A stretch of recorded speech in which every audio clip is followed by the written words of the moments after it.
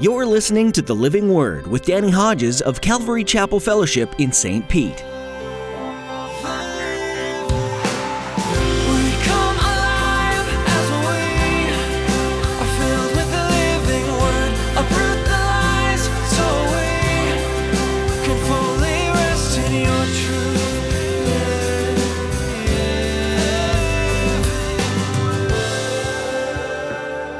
Two-thirds of the nation of Israel will perish in those cataclysmic days. And then, once that work of purging has been done, they'll cry out to God. God will open their eyes because they're crying out to Him, and finally the blindness will be removed and they will see Jesus really is our Messiah. They'll cry out, and in one day, the whole nation will be saved.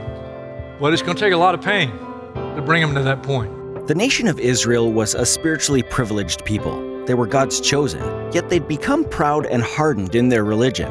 And in the end, they rejected Jesus and crucified Him instead of believing in Him. Their scriptures prophesied Him. They should have been expecting Him, but instead, they rejected Him. Today, Pastor Danny explains that despite this, God still has a plan for the Jewish people. He's not going to give up on them. And one day, through tribulation and much pain, many will recognize Jesus as the Messiah. Now here's Pastor Danny in the book of Romans chapter 11, as he continues his message, Hope, even for the most hardened. To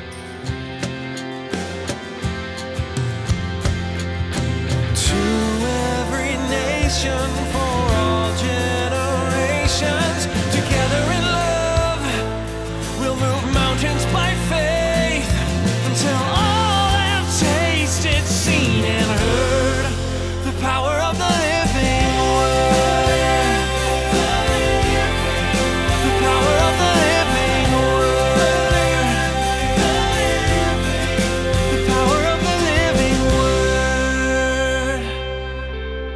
Elijah has all the false prophets killed, 850. Jezebel hears about it, and Jezebel sends a messenger to Elijah. And the brunt of the message is this: if by this time tomorrow you're not dead, it'll be over my dead body. And a man who stood against 850 false prophets and saw God answer by fire, when he gets that threat from this wicked woman Jezebel, he runs. And he ends up in a cave. He's discouraged. He's literally depressed. He's tired.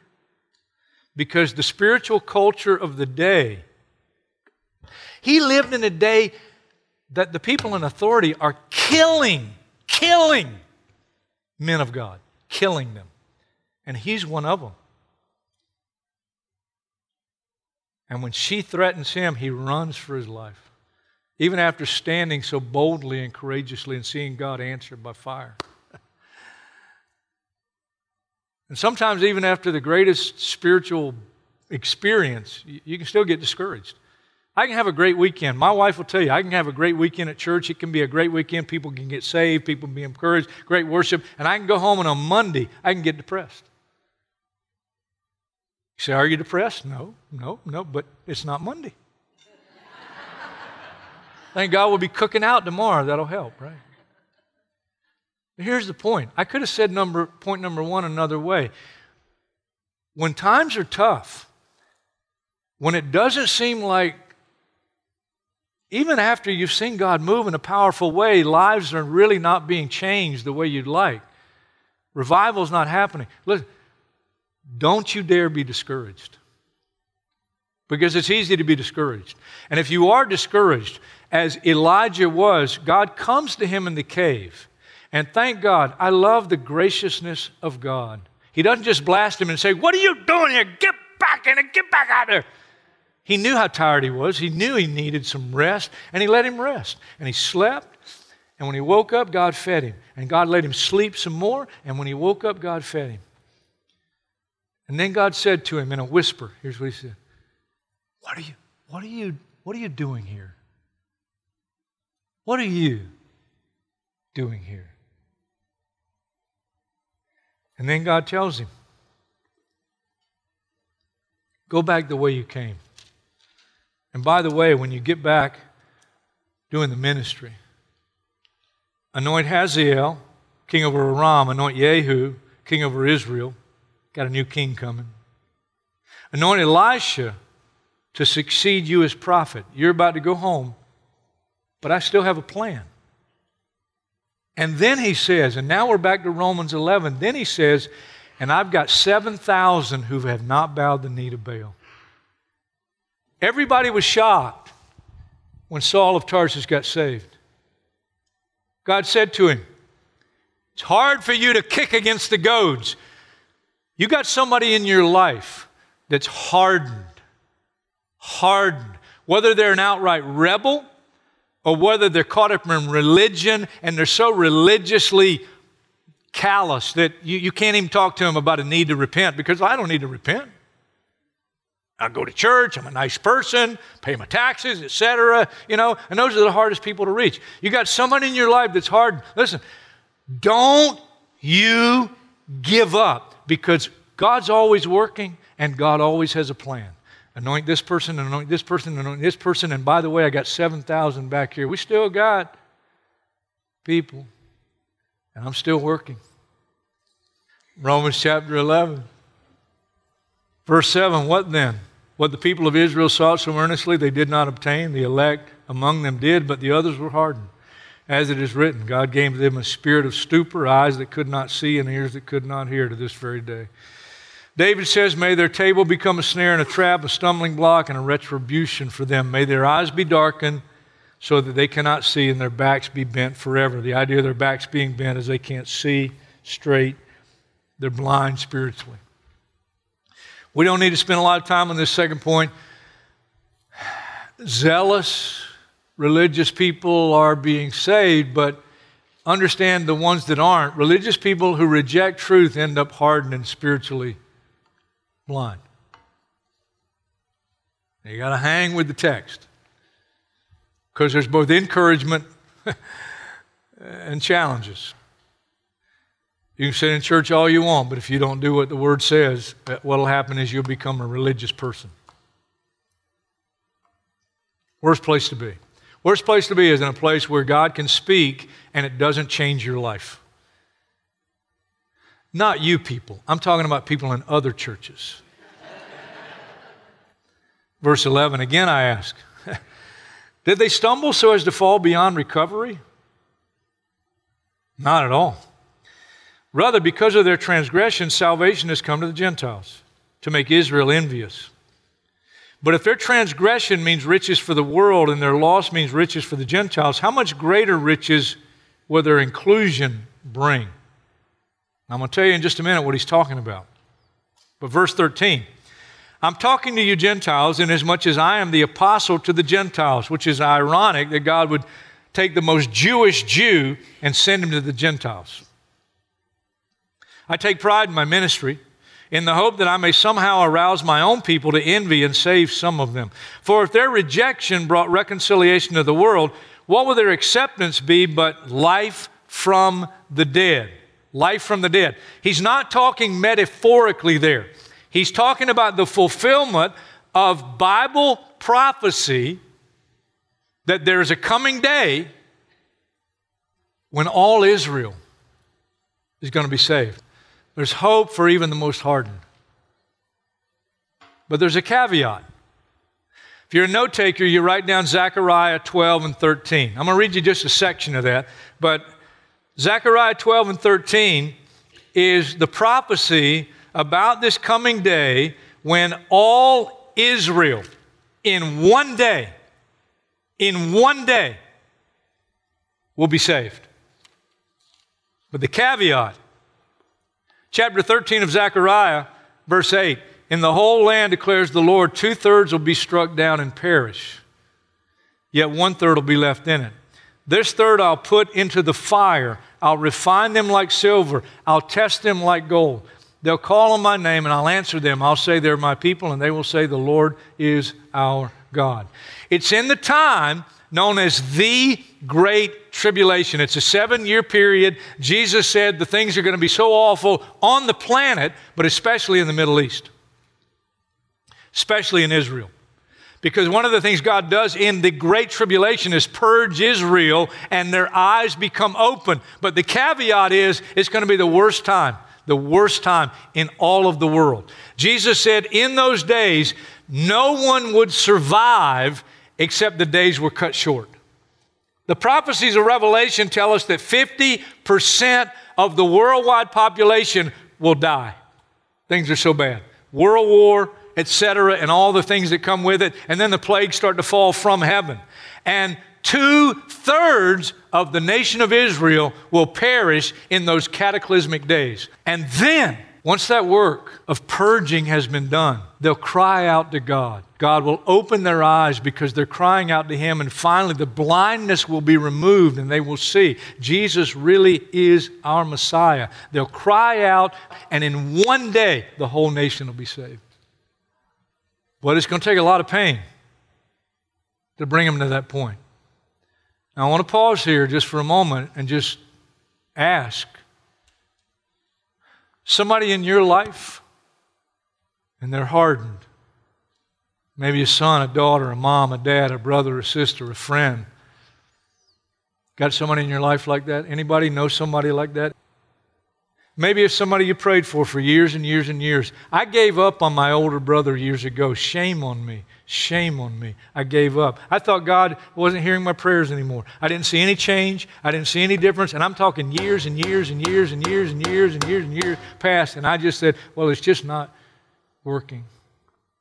I was so wrong.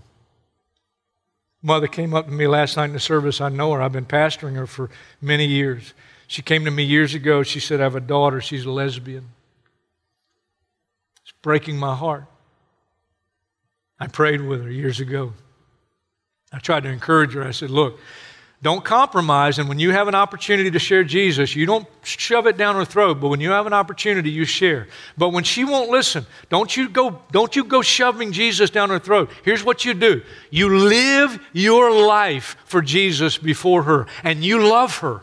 You love her, and you live your life before her. And even though things may get worse on the outside, you can know that God is working on the inside. And I've lost count of the number of times I told this mother that over the years. She came to me last night after the service. And this message, and she said, I want to share something with you. And she pulls out a Mother's Day card from her daughter. A few years ago, her daughter would not have sent her a Mother's Day card. And she showed me the card. And I read just the front of the card. And I said, just the front of the card is enough. And just by the card that her daughter picked out, it was absolutely clear that God's working in her daughter's life. Is she out of that lifestyle? Has she received Christ? No. But God is working. And as long as there's breath in their body, there's hope for their soul. Why do you think God told us about the two thieves on the cross? Why do you think God put that story there? Nobody would know that one thief, at the last moment of his life, said, Lord, remember me when you come into your kingdom. And Jesus turned to him and said, today you'll be with me in paradise. God put that story for us. Because you never know what happens just prior to death. And that person you prayed for, that person you've been agonizing for, that family member that you love so much, God loves them more than you love them. Don't you ever give up. Amen? Don't you ever give up. Amen? Don't you ever give up. There's hope. There's hope.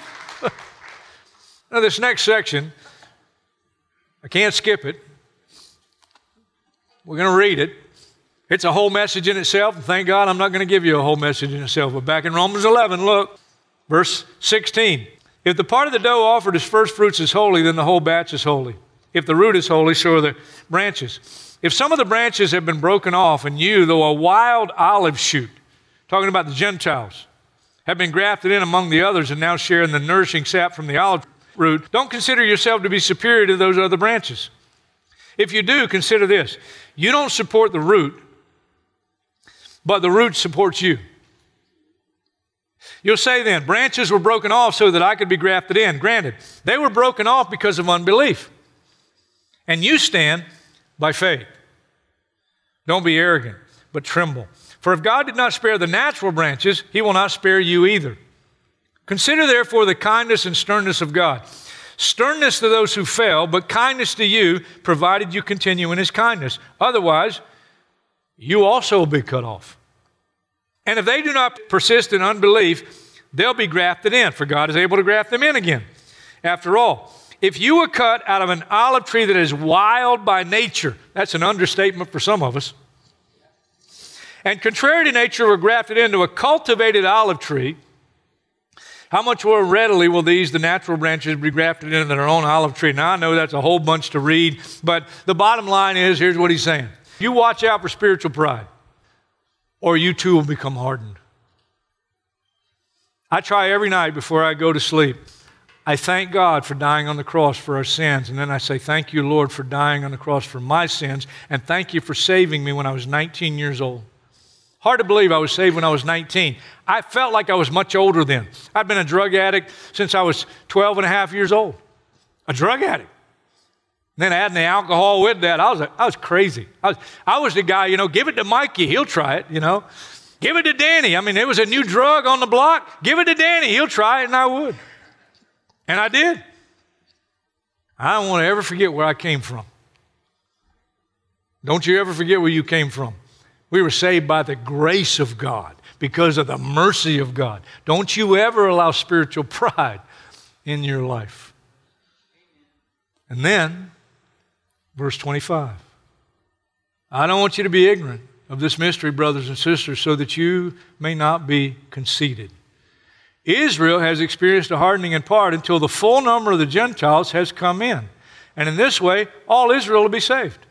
As it is written, the deliverer will come from Zion, will turn godlessness away from Jacob. And this is my covenant with them when I take away their sins.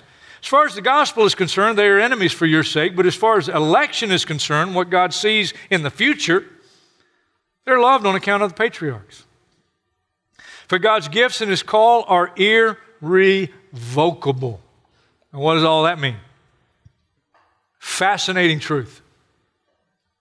When the last Gentile to be saved is saved, God will save the entire nation of Israel. That means time is limited. Amazing thought. That there's coming a time when the last Gentile ever to be saved on the planet is going to be saved.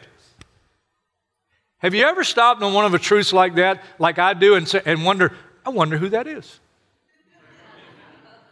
Is it a man? Is it a woman? Is it a teenager? Is it a boy? Is it a girl? I think God's going to let them know when they get to heaven. Hey, I just want to let you know, you were that close. One more day, you wouldn't have been here. One more day. Maybe one more hour. You wouldn't have been here. Time is limited. That's a sobering thought. And then, verse 30. Just as you, who were at one time disobedient to God, have now received mercy as a result of their disobedience, so they too have now become disobedient in order that they too may now receive mercy as a result of God's mercy to you. For God has bound everyone over to disobedience so that he may have mercy on them. Salvation is completely by grace, based solely upon the mercy of God. Whether you're a religious person caught up in your religious routine and depending on your own church going and better than other people status, whether you're Danny Hodges, the wild, crazy, drug addict rebel, everybody gets saved the same way. And this last section is telling us God is working things out. God is working the events of our lives out to bring us to a place that the only way we can turn is heavenward. The only way we can turn is heavenward. 6 points. And then the rest of the chapter. Oh, there's more? Yeah, come on, wake up. Verse 33. Oh, the depth of the riches of the wisdom and knowledge of God. How unsearchable his judgments, his paths beyond tracing out. Who has known the mind of the Lord? Or who has been his counselor? Who has ever given to God that God should repay them? For from him and through him and for him are all things. To him be the glory forever. Amen. To him be the glory forever. Amen. To him be the glory forever. Amen. The doxology is in response to God wanting all people to be saved. He wants all people to be saved. And he's orchestrating the events of our lives to bring us to a place where we will cry out for mercy, where we'll receive Jesus as Lord and Savior. What's it going to take? Will there be people that continue to reject? Absolutely. Will there be people that continue to resist? Absolutely. Will there be people that are going to end up damned for all eternity? Absolutely. But it doesn't have to be you. I beg you. I beg you.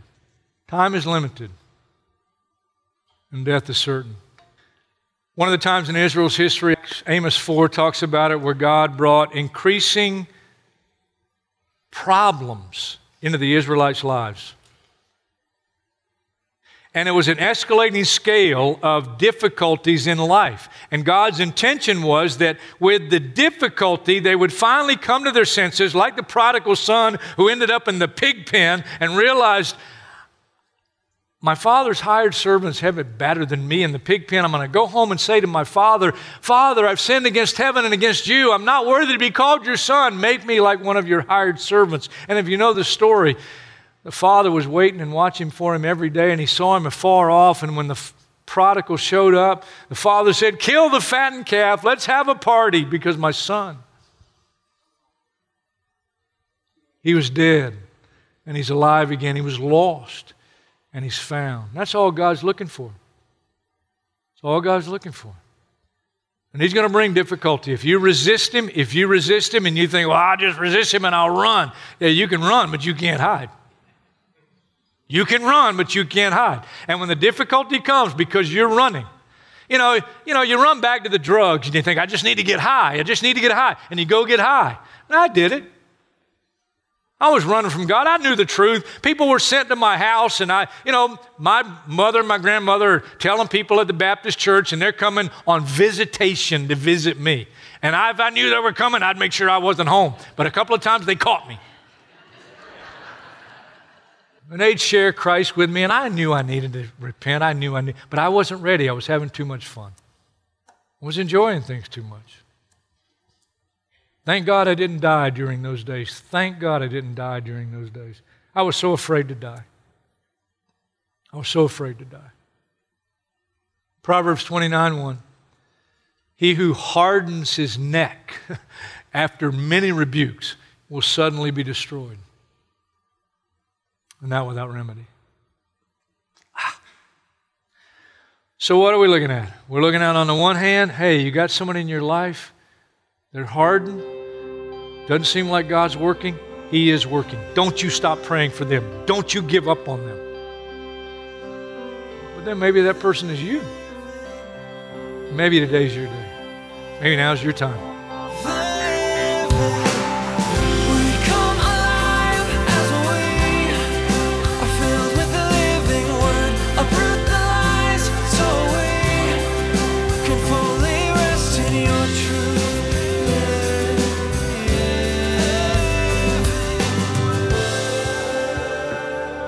Thanks for joining us today to study the book of Romans on the Living Word. You can check out more of Pastor Danny's teachings by visiting ccfstpete.church.